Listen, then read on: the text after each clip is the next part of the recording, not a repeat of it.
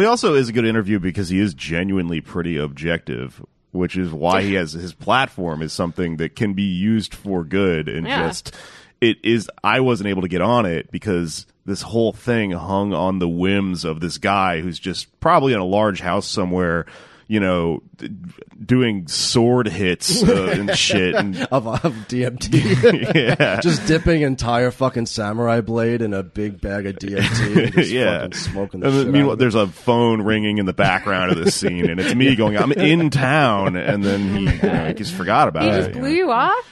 Well, the thing is, what happened is he's this white whale. I was around LA searching for him for a week. I just kept running into like headshots of him in comedy clubs, just going, where are you? Did you have his number?